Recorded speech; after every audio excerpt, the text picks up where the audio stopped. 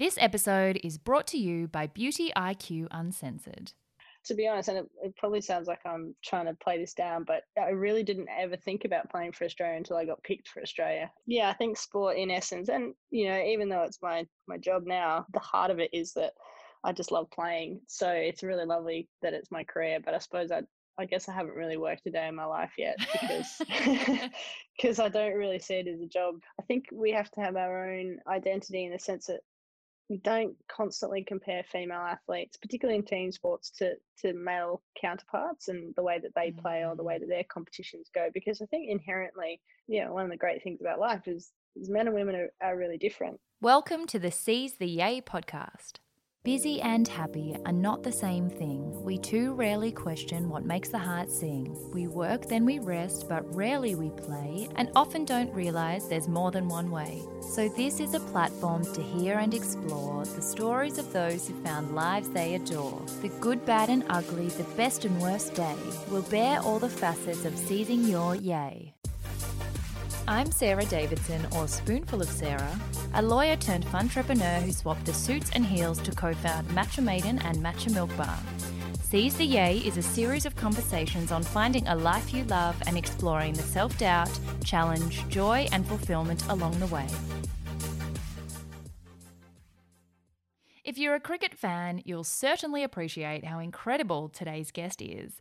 But even if you're not, I have no doubt that you'll very soon understand how remarkably well-adjusted, humble, and untainted Ellyse Perry is for someone who has been an elite international athlete since the tender age of 16, when she made her debut into the Australian team. Whether you understand the sport or not, we all know that elite athletes in any field face incredible pressures and expectations, as well as the ups and downs that fame and fortune can bring, but I'm still completely bowled over by how level-headed Ellyse has remained and how endearing her views on winning, being a role model, and the ultimate importance of friends and family truly are. There are far too many accolades to list, but to give you some brief background, Ellyse became the youngest ever Australian Test cricketer, debuting at the age of 17, and has since amassed incredible statistics, mastering both the batting and bowling disciplines.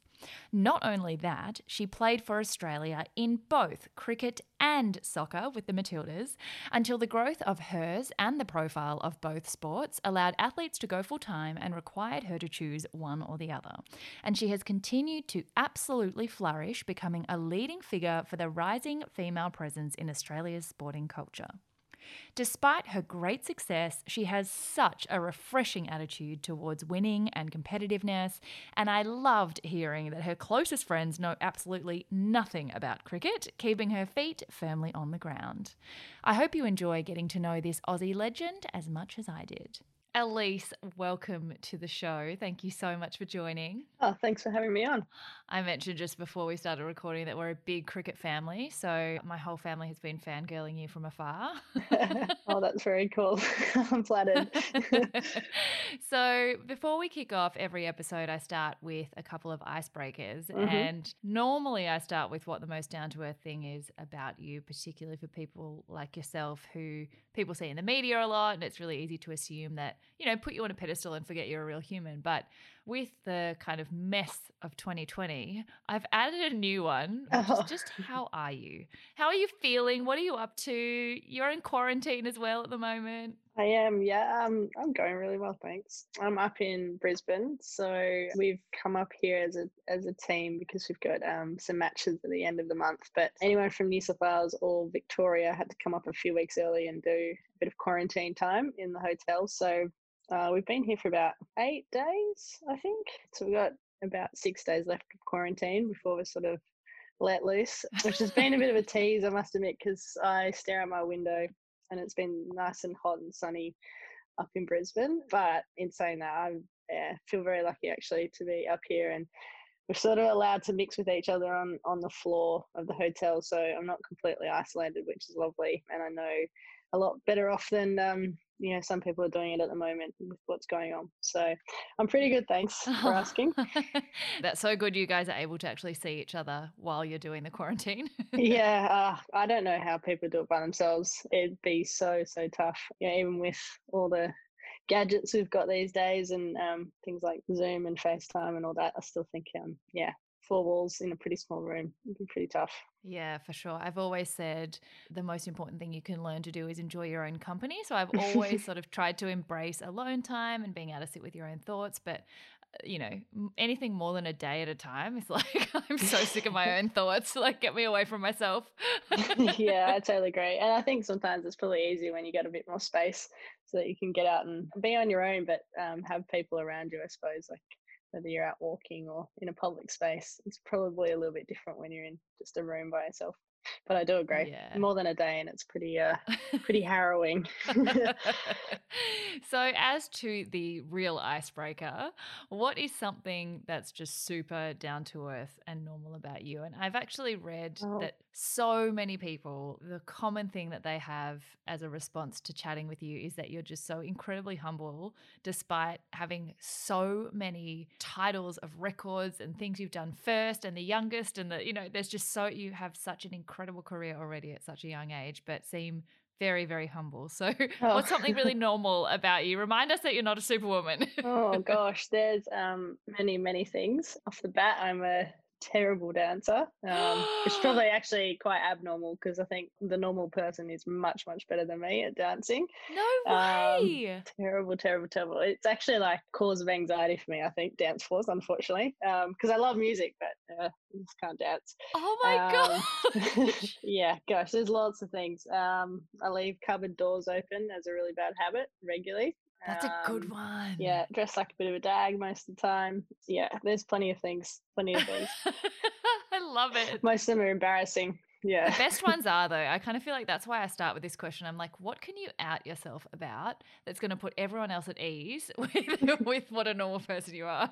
Yeah, actually, it's funny. Like living on a single hotel floor with 12 other people at the moment, we're sort of like very exposed as to our real selves and possibly our worst habits and stuff. And I've got a clicky jaw, so when I eat, sometimes, even though I do manage to chew with my mouth closed, my jaw clicks. So I think quite a few of the girls have tuned into that, which is kind of funny.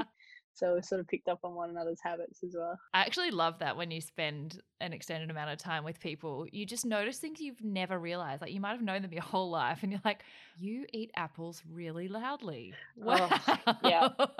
Not a social food to eat, the apple. I have only recently found out actually that all of my friends know I'm a loud apple eater and I never knew. Like they just, I don't know whether they Well, I could have agreed told between you. them. Yeah, I'm like, dude, when were you going to say something? I had no idea. Now I'm really Yeah. self-conscious about it.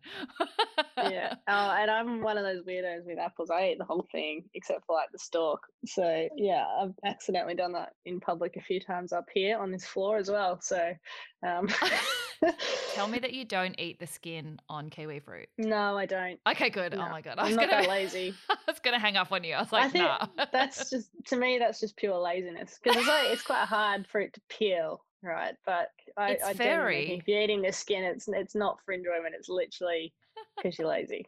Yeah, my husband's like, it's fiber, it actually tastes good. I'm like, I don't see it. I try to see your point of view. I'm really empathetic, but I can't get on board with the kiwi fruit skin. No, there's lots of other sources of fiber, isn't there? Surely not Exactly. fairy skin.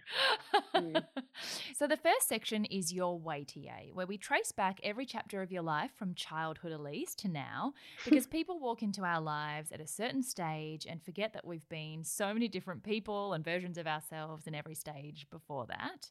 And one thing I always try and emphasize on the podcast is how many people's pathways aren't linear. They involve lots of diversions, a bit of a loss of direction before they ultimately find where they're meant to be. But I also love to show it doesn't have to be that way. And in your case, it is so cool that you were pretty much discovered at 16 and your great prowess for sport has been around since you were a young child and you've continued to flourish on that same pathway and of course are still there now. So, take us back to those young days and tell us what young Elise was like. Yeah, well, that's fully my childhood, all the sports, I guess. Yeah, I grew up in Sydney, pretty standard Aussie family, really. I've got an older brother, and mum and dad both played a lot of sport growing up and in their adult years. So I think it was just like very much a part of our family life from when I can remember, whether in the backyard mucking around with balls or throwing or kicking or passing, down to, being at the local park, going to the beach on weekends, riding our bikes around the neighborhood. All those things are just very much a part of our everyday life. And then, yeah, I think as I got a bit older, particularly probably like one of the biggest things I can remember from my childhood in relation to sport, and I suppose what I'm doing now, is when I went to primary school, and I was definitely a bit of a tomboy, probably still am in a lot of ways, but I remember being in kindergarten and quite a few of my new friends from school were all the boys, and they were joining the local soccer club. And I hadn't really done a lot with soccer prior to them, but I just wanted to fit in, I guess. And so I asked mum and dad if I could go down to the local club as well and try out. And yeah, that was like the first time I played organised sport, I think. And that was in the under sixes with Beecroft Wombats.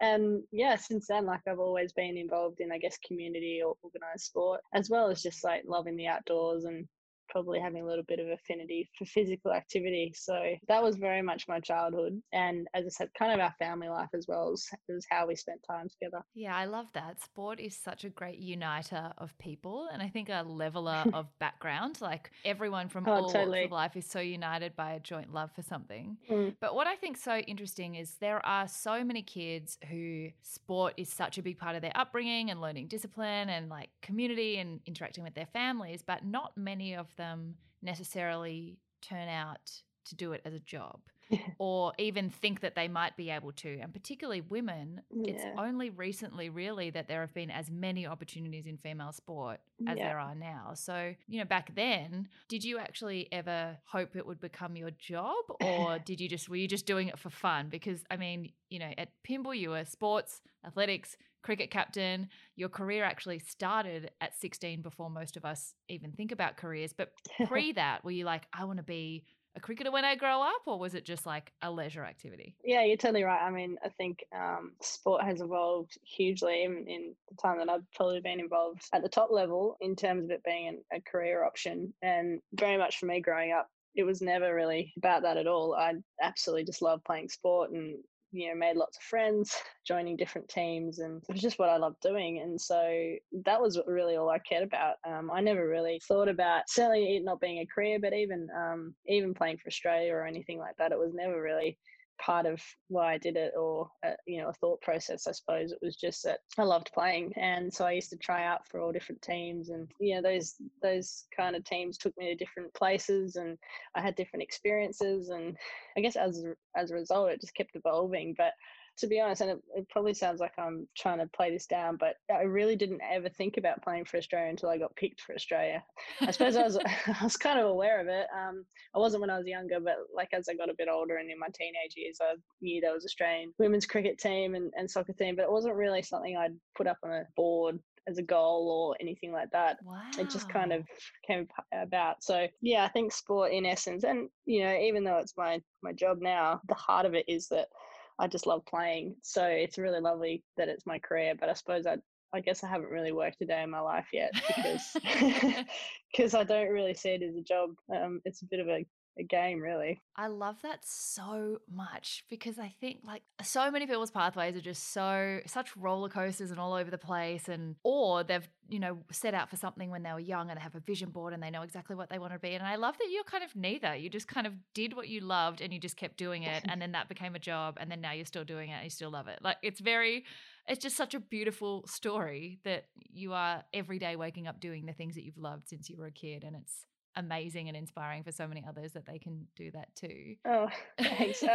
I suppose like that's quite a romantic notion. It's probably remiss of me to not mention that I've had some amazing support, and at the very center of that is certainly my parents, because whilst they gave me and my brother every opportunity possible to do well at things and succeed, I think their major focus and goal for us as kids was just to encourage us to have fun and do things that we wanted to do, but if we were going to do them, have a good go at it. So I think that's played a big part in like the way I've approached sport, because it's never been, a real pressure environment for me. It's just been something that I've enjoyed and tried to do my best at, and Mm. probably derived as much satisfaction and motivation from just working hard as opposed to, I guess, achieving specific things or, winning different things or scoring Mm. so many runs or whatever it is. I don't think that's ever been the biggest factor for me, and that's certainly come from mum and dad. I think it's also interesting because for some people, when they do come into a sport or an activity purely for joy and not necessarily to succeed or win or, achieve all those milestones, sometimes making it professional does take the joy away from it because it does add a lot of pressure and it suddenly changes, the stakes. I love that that hasn't ruined it for you. Like, if anything, it's just allowed you to continue on the journey of what you're doing. But what I also love is you have not only excelled extraordinarily at cricket, you had a dual sporting career until you were kind of forced to make a choice. So, how did you choose? How did you juggle the two of them and navigate that whole, like, not only success so young, but success in two pathways so young? Um, yeah, I mean, I think there's a big part of sport. Whilst you got to work hard at things, and it's a lot of chipping away, and you spend a lot of hours doing things. There is an element at different times where it comes down to timing and luck per se. And I think for me, there's a couple of factors with that. Like possibly when I first started playing, the timing around that for where women's sport was that neither cricket or soccer was full-time professional. So being involved in both was actually possible because the time demands from either sport weren't at a level where you have to be solely committed to the one sport. And then from a selection point of view, I think it was just I came along at the right time and was doing sort of the right things for what those teams needed based on a couple of people retiring or not being fit for a series and those kinds of things. So it was pretty, quite surreal in a lot of ways, but also really cool because I absolutely loved playing both sports growing up, and it was really nice to be able to continue them and have some amazing experiences, I guess, around the world playing both cricket and soccer for a while. And then, like going on from that, and again, it's sort of luck and timing, I think, to have been a part of like this amazing evolution of women's sport in our country, particularly, and on a global level. But I think Australia has led the way in a lot of respects in terms of the professionalisation of women's sport and taking it to a whole new level. And as we we're saying, like it being a career path now for young athletes coming through, that's been incredible. And I suppose as that started to evolve, it meant playing both sports wasn't as possible. And selfishly speaking, like I love doing both, but I think in terms of what was best for the sport, and also a really exciting new experience and opportunity for me to be a full-time professional athlete in one sport, which ended up being cricket. It's pretty amazing. It's lovely to have sort of experienced, I think, both sides of it, like that the semi-professional sort of system that was kind of what I came into to where we are now, like being full-time professionals and particularly at an international level, being paid incredibly well to play and, traveling the world most months of the year and staying in lovely hotels and being on TV with our matches all the time and all that kind of stuff has been pretty amazing to see where we've got to in, gosh, I think I've been playing for 14 years. So, yeah, that's been awesome. Oh my gosh, that is absolutely incredible. And I think it's very hard. There's a lot of challenges in adjusting to being propelled onto the international stage and to go from doing something semi professionally to at the elite international level, getting kind of projected into the global scene so quickly. But to have all that from debuting, you were the youngest ever Australian Test cricketer at the age of 17. Like, that is so young to deal with all that. It's hard to deal with it at any age, but at that age, now looking back, are you just like, I was a baby and I was getting on planes and going around the world? Like, did you struggle with it, or was it surreal, or what did 17-year-old Elise feel about suddenly just making it and being on this global playing field? Yeah, it was certainly pretty amazing. I missed a lot of school too, which I think I was pretty chuffed about at the time. I was going to say, you did end up finishing, which I'm pretty impressed with. Yeah, I don't think mum and dad would have let me not. But I think, as I said, like when it first came about, when I was selected, like it was a huge surprise because I wasn't so like planning that or anything or pining for selection. It just sort of popped up, and it was this like incredible opportunity that I obviously jumped at. And I think from the minute that I got to my first tour, which was with the Australian cricket team, the series up in Darwin against New Zealand. The second I got there, like I was like, oh, this is really, really, really, really cool, and I want to do this lots. Yeah. So I think from that moment on, I was like, okay, I've sort of like figured out that this is something I want to be a part of for as long as I can be. And I think that kind of set a bit of a course forward, I suppose. But in saying that, like I think I just have always enjoyed whatever I'm doing at the time, and taking that for what it is. It's really easy in sport to get ahead of yourself because there's always something on the horizon, there's always something coming up, but it's such a fickle and fast changing sort of environment to be involved in that I think if you kind of just make the most of where you are at the time, it's a lot easier to handle. So yeah, and I think for whatever reason as a kid I was kind of okay at doing that, and so it made like going away on trips really enjoyable and not too overwhelming, because I think I just, when they came up, I wasn't kind of thinking too far ahead. And then the same when I was away, I wasn't like thinking about what the next thing was, or oh gosh, I got to get back to school and finish these exams and all that kind of stuff. It was just kind of like, all right, this is what I'm doing at the moment, so I'm just going to enjoy it. That is so incredibly refreshing to hear. Like, you just sound so incredibly well adjusted for your age that even then you were able to just be in the moment and not overanalyze everything. And my brain would automatically just be so stressed about, I think there's something about when you do achieve really high heights that then you've got to keep up with that. And then you mentioned before that winning hasn't always been your kind of North Star and your metric of valuing yourself. But I think a lot of people would find that really difficult to then move into a professional arena where everything is about winning and everything is about performance and success. And it sounds like you've been able to keep a really good head on your shoulders because you've been called the greatest player we've ever seen. Like, that's a really heavy burden to carry on your shoulders at 17. I certainly wasn't anywhere near that discussion at 17. I was very raw. Yeah, like I think obviously like winning and being successful in most things, but like particularly sport is a huge part of it. And I don't mean to downplay that, but I think that's kind of like the product or the end result of everything else you do. And I think I've just always enjoyed the process towards that. Like I like knowing that I've really worked hard at something, or I've really thought about something and analyzed it and changed it, and then spent time doing that because I think it's going to be successful. And doing that with other people is always really enjoyable. So I guess like for me, that's what I really value, is like the process of it and going through all of that. But yeah, I guess ultimately you do it to be successful. And based off plenty of experience, when you're not successful, it bloody sucks. But I think you always learn from it too. And that is the beauty about sport. There's always a new competition and another one coming around the corner. So yeah, there's always a chance to move on pretty quickly. But yeah, I think that's sort of how I am motivated. It's like, and that's not necessarily right or wrong. It's just works for me.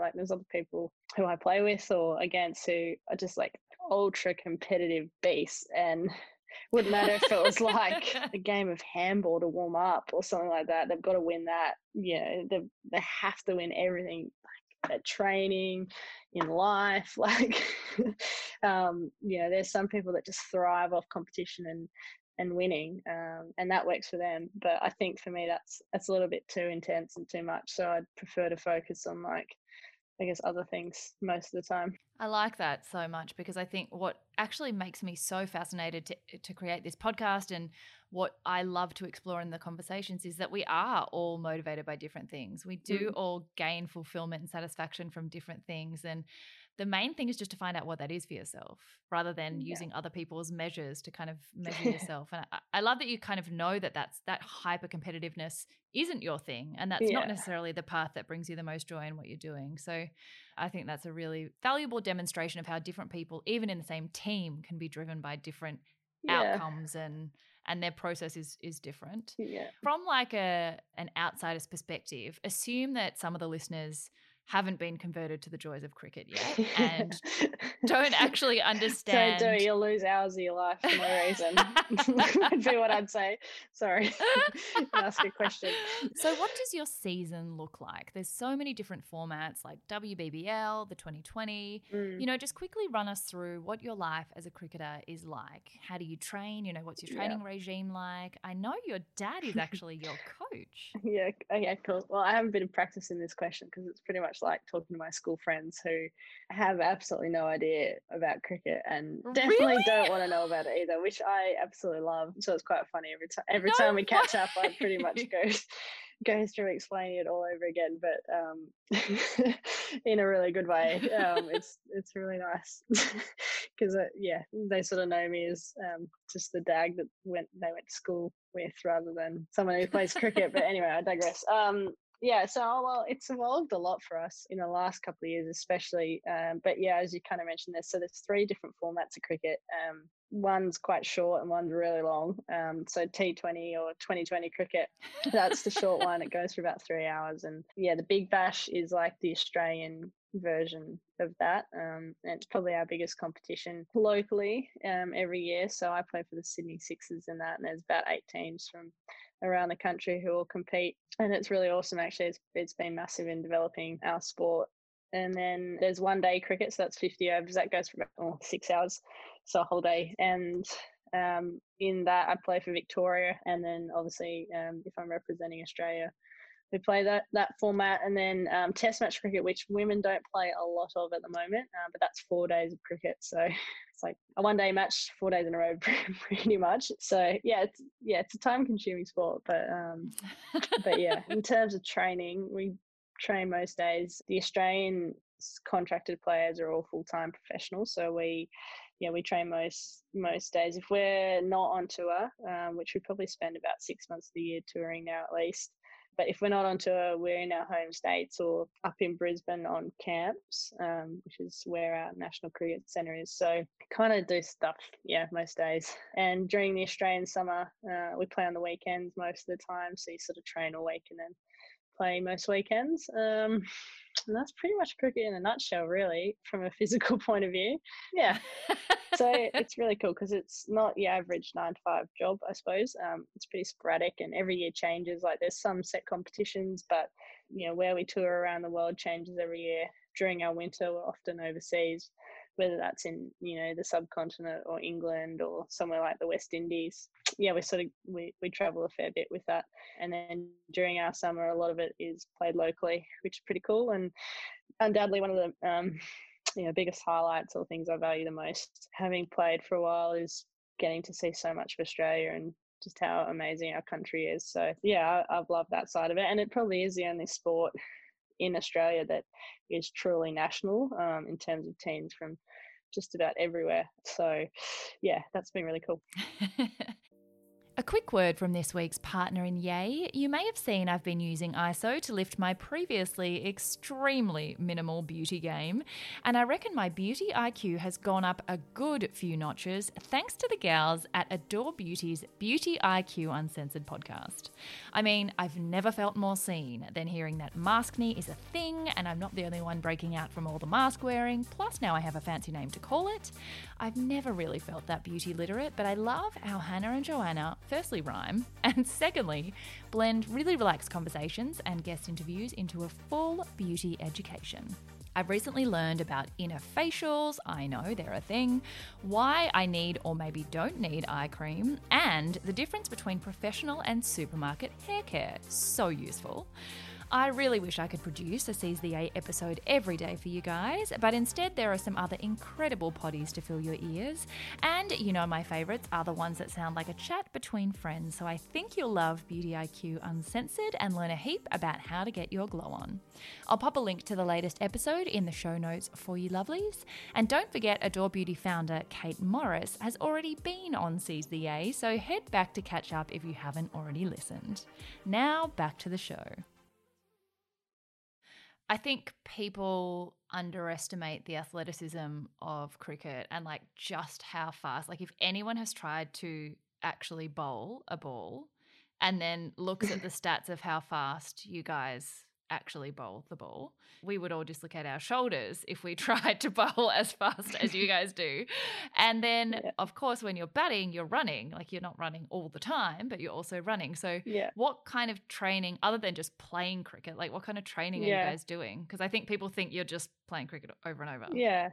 Well, it is a pretty highly skilled based sport. So batting, bowling and fielding. But Yeah, particularly with 2020 cricket coming in, so the shorter version, it's evolved a lot because that's played at a much higher intensity and probably requires a bit more athleticism to do so. So yeah, we do like quite a lot of running, whether that's sort of like speed training or more fitness based running, as well as like quite a lot of gym. Actually, I think in terms of team sports and field based sports, we'd probably be one of the sports that does the most amount of gym, barring some of the rugby codes, I reckon. So yeah, that's reasonably important, whether that's to be like strong enough to support yourself when you're trying to bowl fast, or strong enough to hit the ball as far and as hard as you want to. So yeah, I mean, there's a pretty cool physical aspect to it, and I guess you couple that with coordination and trying to execute skills, and it makes it yeah, a pretty enjoyable game. When I like every time I watch the cricket and you can see the speed of each person's bowl, I'm just like, the fact that you can even see that coming at you, like when you're batting, they're really hard balls. They're going like hundreds of kilometers an hour. It is actually Yeah. petrifying. Like watching from a distance, it looks much easier than I'm sure it is. But I'm like, how did you even see that coming at you? That is just, you must have such precision reflexes. Yeah, oh, I think it's just amazing what the human body is capable of adapting to, really. Like anything, for sure. Like I would absolutely struggle if I got put on a rugby field and someone ran at me and I had to try and tackle them, or Or a dance someone floor. threw. Yeah, well, let's not go there. You should But absolutely do Dancing with the Stars. oh man, that's one way to embarrass myself in front of the entire nation. But like, yeah, if someone chucked me a pair of skis as well, like that would be like watching Bambi on ice too. So yeah, that always fascinates me about sport.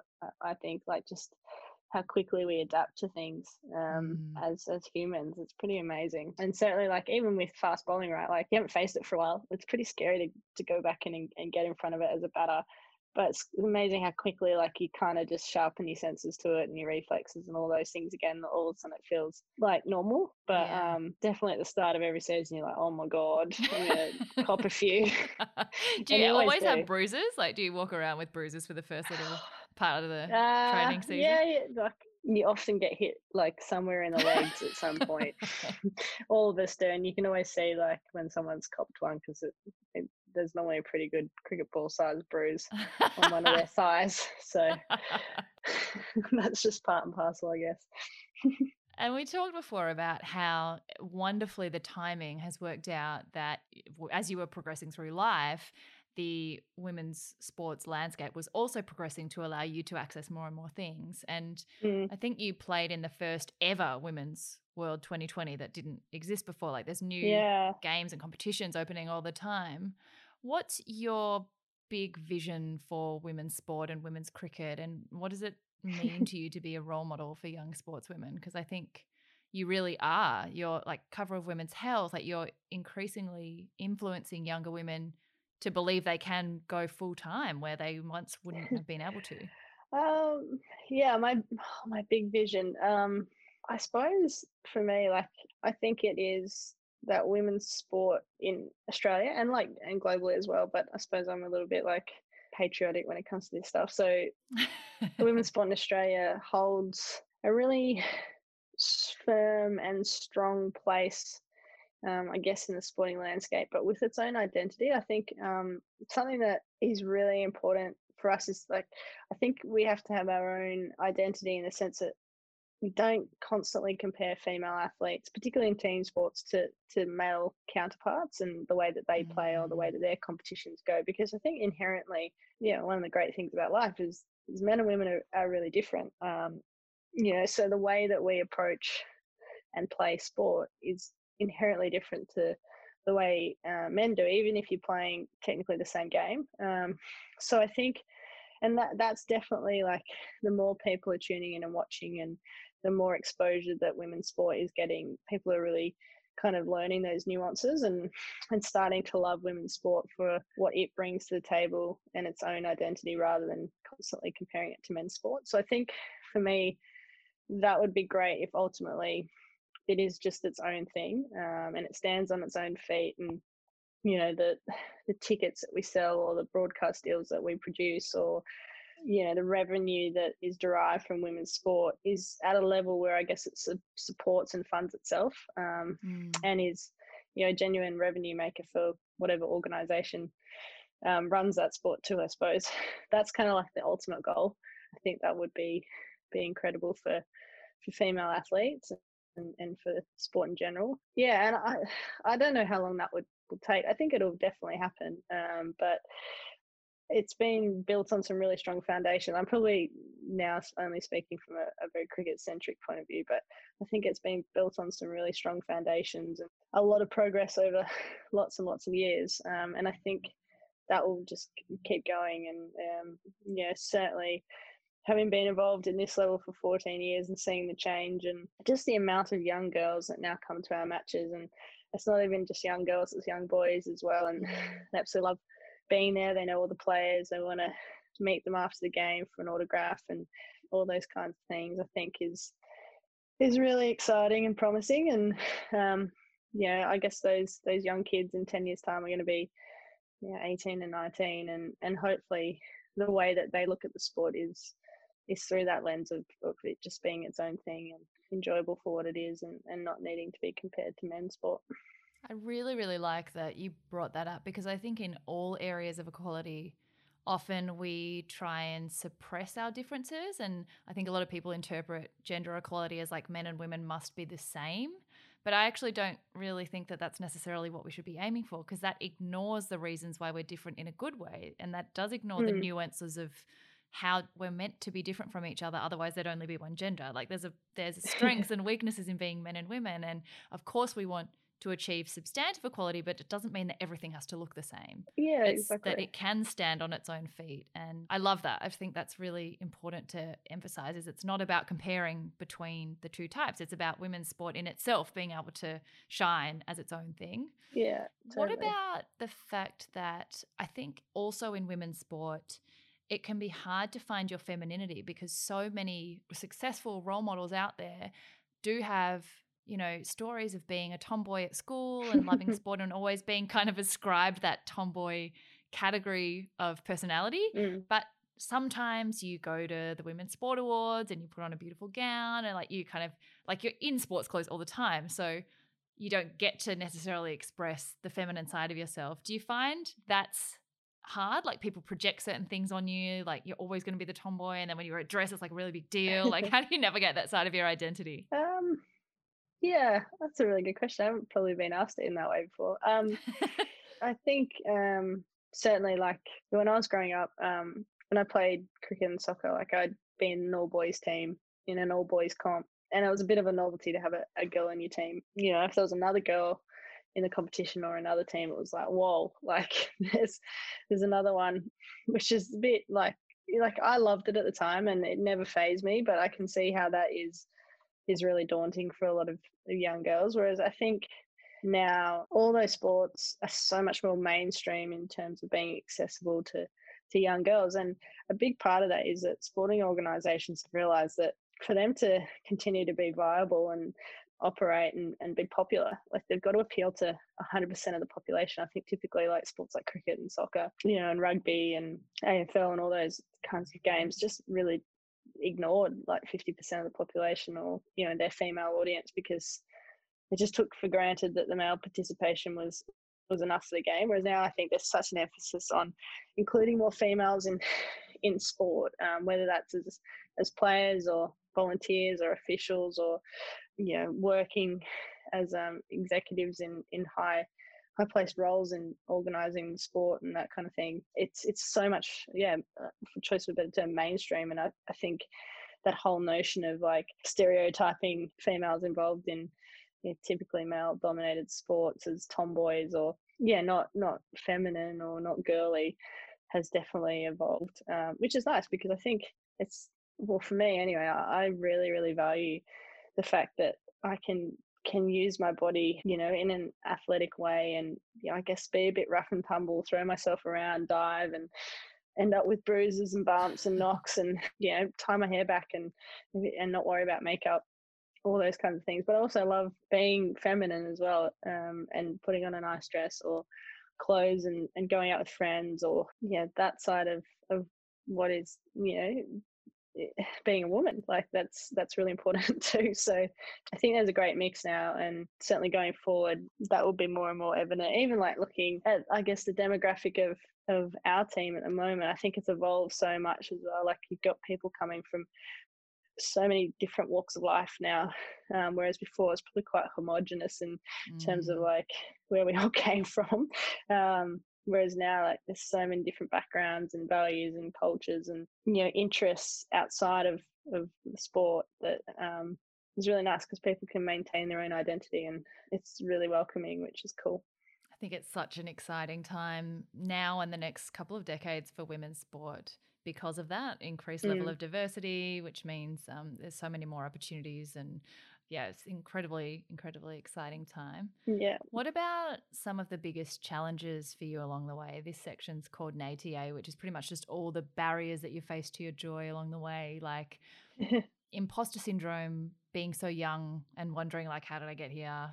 Burnout, like looking at your schedule, even in the next couple of weeks, you're in New Zealand, or when you're playing New Zealand, and then you've got the WBBL, and then Australia versus India, and then the World Cup. Like the games that are rolling out and expecting you to perform, like your schedule's hectic. So has burnout been a factor, and injury, and then yeah, any other things that have kind of challenged you along the way? Yeah, I always think I've been very, very fortunate with this stuff to the point where I probably feel a little bit guilty because I just think I've had the most amazing and smooth journey with most of it. Maybe that's because you're resilient and not that there hasn't been any problems. Oh, maybe yeah, certainly like the support that I've had. First and foremost, I've mentioned them a few times. Like my family, mum and Mm. dad have been amazing. Various coaches along the way, and people that I've just met through sport, have either become really, really close friends or as mentors, has made a big impact. And I think, like, for me, especially with sport, yes, it's important, but I guess like we're never ever playing for sheep stations, so it's meant that, like, when things don't go your way, or you get an injury or you lose a game or don't get selected or someone's annoying, whatever it is, like at the end of the day, it doesn't matter that much. And I remember my mum said something to me a long time ago when we were driving to a primary school swimming carnival, and I was so nervous, like didn't want to go, was sort of in tears, like just so nervous and worried about the outcome. And she was like, no one's going to remember the next day if you win or you come last. Like, they don't wake up the next morning and the first thing they think of, oh, well, Elise came last. Like, she was totally crap. And that's exactly the same at this level. Like, even if I don't know, made the most horrific mistake and lost a game for the team, no one is waking up the next morning and that's the first thing that they think of, except for me, because like Mm. you're just not that important. And it's just not that important.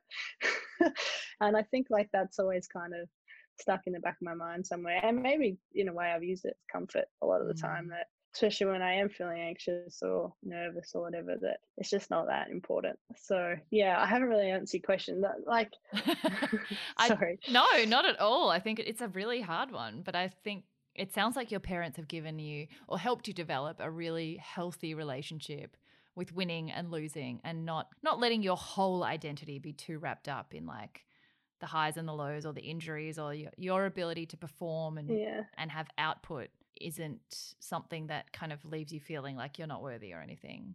Yeah, I suppose not. I think, yeah, and that's not to say that I haven't had proper meltdowns at training sessions, especially with dad at the local nets, like, and like throwing my bat or being an absolute brat. Like that stuff definitely happens. But I think maybe at the heart of it is that there's a big difference between confidence and belief in my mind. And confidence is quite fleeting and it comes and goes. And sometimes you're really confident, sometimes you really doubt yourself. But at the heart of it, I think, is that if you have an innate self-belief in you and what you're doing, and you know that somewhere along the line it'll come good or you're capable of it, and you just got to stick at it, I think if you can maintain that self-belief, even if your confidence a bit down, it makes getting through things that are a bit tough or challenging a lot easier, I think. I've never made that distinction before, but I think that's a really good one because you can have a fleeting sense, like a boost of confidence, and Mm. then lose it, but still believe in yourself overall. That's really Yeah. interesting. Yeah. What about Totally. the fact that I love that idea that your mum taught you about it's not that important? I think another thing I remind myself of all the time is no one cares. No, what was it? Oh, it's like written on a mug that I've got. It's like no one. Oh my God, I can't even remember it now. But something about how no one's thinking about you in a good way, or no one cares. No Yeah. one's watching what you're doing in a good way. Yeah. The thing, though, when you get really famous and successful, is that some people are watching what you're doing. And particularly from as young an age as you were propelled onto the global scene, have you found being on social media, being in the media, and that kind of level of connection that this digital world allows, has that been hard to navigate? Or like, have you felt overconnected at times? Or like, I Mm. find sometimes outward obligations to do interviews and stuff, even I can find really exhausting sometimes, and it's not even Yeah. close to the scale that you would have that. How do you navigate your energy and like connectedness? Yeah. Actually, I think that's something probably in the last couple of years, especially that I've really grappled with. Social media for me is a really easy one because I kind of, in a lot of ways, have removed myself from that. Just Yeah, like, don't do it. not, yeah, it doesn't really do it for me, I guess. Like, I don't really enjoy scrolling through news feeds. I've got a couple of accounts that I sort of use to stay in touch with people that I don't see a lot. And really, like, if they put up a post and it grabs my attention, then that's kind of a reminder to message them and check in, or see how they're going, or whatever that is. But in general, as a means of connecting with fans or people I don't know, I think I find it a little bit tricky, Mm, because you're really just presenting an image a lot of the time, and I think for me that would be really exhausting. And mm. I'm not particularly good with technology, so and I'm not one of those people that kind of thinks in the heat of the moment, oh, I'll get my phone out and take a photo of that, or take a picture. I think I'm a bit old school like that. So yeah, from a social media point of view, like, I haven't found that hard. Like, I don't delve into people leaving comments on stuff and Mm. all that kind of thing. In saying that, like, I know I've just sort of canned it all. I think it's a great tool, and I think some people use it amazingly well. It's not me. um, so there's that. But I think from a general media point of view, I've really grappled with it because I guess I feel like my job, even though it's not really a job, but my job is to be a professional athlete or sports person, and I've very willingly kind of taken on that responsibility and all that comes with that. I've signed up for that. I guess what I feel like I haven't signed up for is anything that is outside the realm of doing my job. So, like, your private life or your personal life or your family life, Mm. things that people feel like they have a right to know because you're in the media. Yeah, because you're good at Yeah, sport.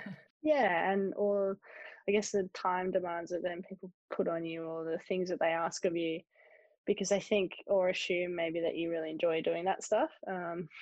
Yeah, is a tricky one. And women's sports in such an interesting place as well, where we're really reliant on coverage and the media and continual promotion of the sport for it to do well and keep growing. But where do you draw the line with that? And I think one of the great appeals of women's sport at the moment is that all the athletes, I guess, don't have that really polished media training or answers to things. Is much more authentic and genuine and probably less guarded than what male sport is because we haven't been exposed to it for so many years. Mm. Yeah, so I suppose yeah, that's kind of a ramble, but that's kind of what I've definitely grappled with because I'm not an outward person. I'm quite shy or intrinsically, Mm.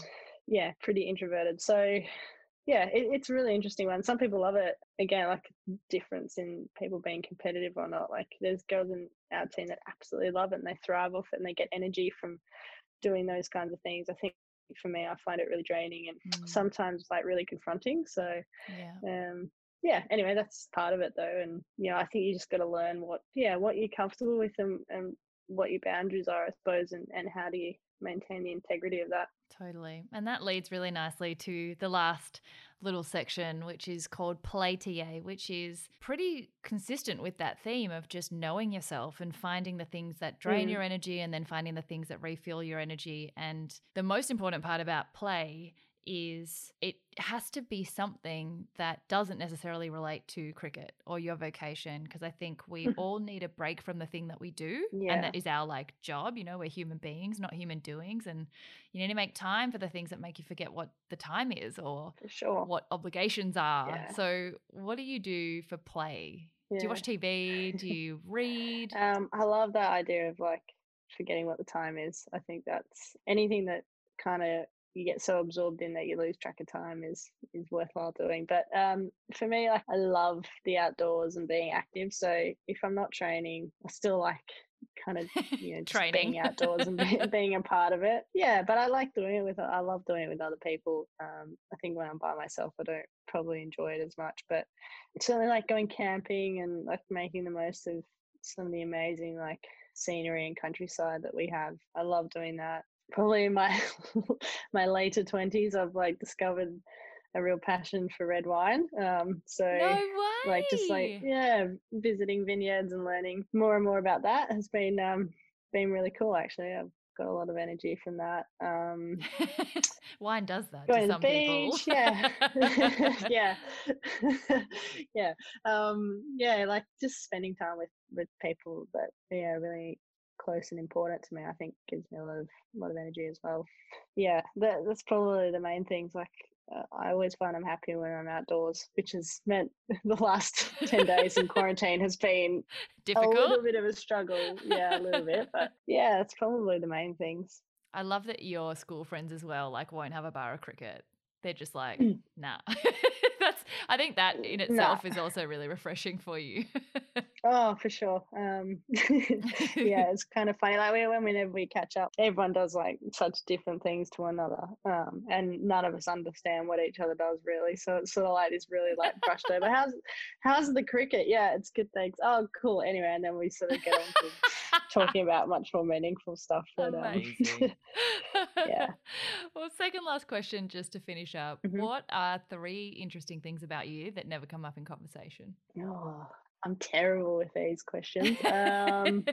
These are the ones where I feel like you learn something that only housemates would know or only your parents would know, that it just like humanizes people so much. Yeah, well, I gave away 2 of those things. Like, I don't close cupboard doors. That's a great one. I'm really bad with that, and often in the kitchen because it's like on show for everyone. You must do it enough to have noticed. That's a lot of cupboard doors being open. It's been pointed out to me regularly. My jaw clicks when I eat sometimes. I told you that too. So I'm just cheating here and using. I know. I'm like, dude. Rehashing material.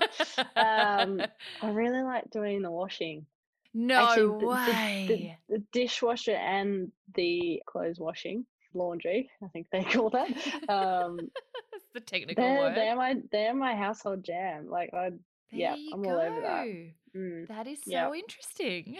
I think I have a mild case of OCD too, because like the dishwasher's got to be perfect, arranged properly. And then when I hang clothes out, it's a bit the same. So that's so weird though, that you'd have like spotless dishes, but the cupboard's open. Maybe it's to show how spotless your dishes are inside the cupboard. That is true. Look what I did, everyone. Look how beautiful my dishes are. And since I love quotes so much, what's your favorite quote? Oh, there are a few, but if everything's important, nothing's important. It's kind of quite relevant to sport a lot of the time. That's a great one. Yeah.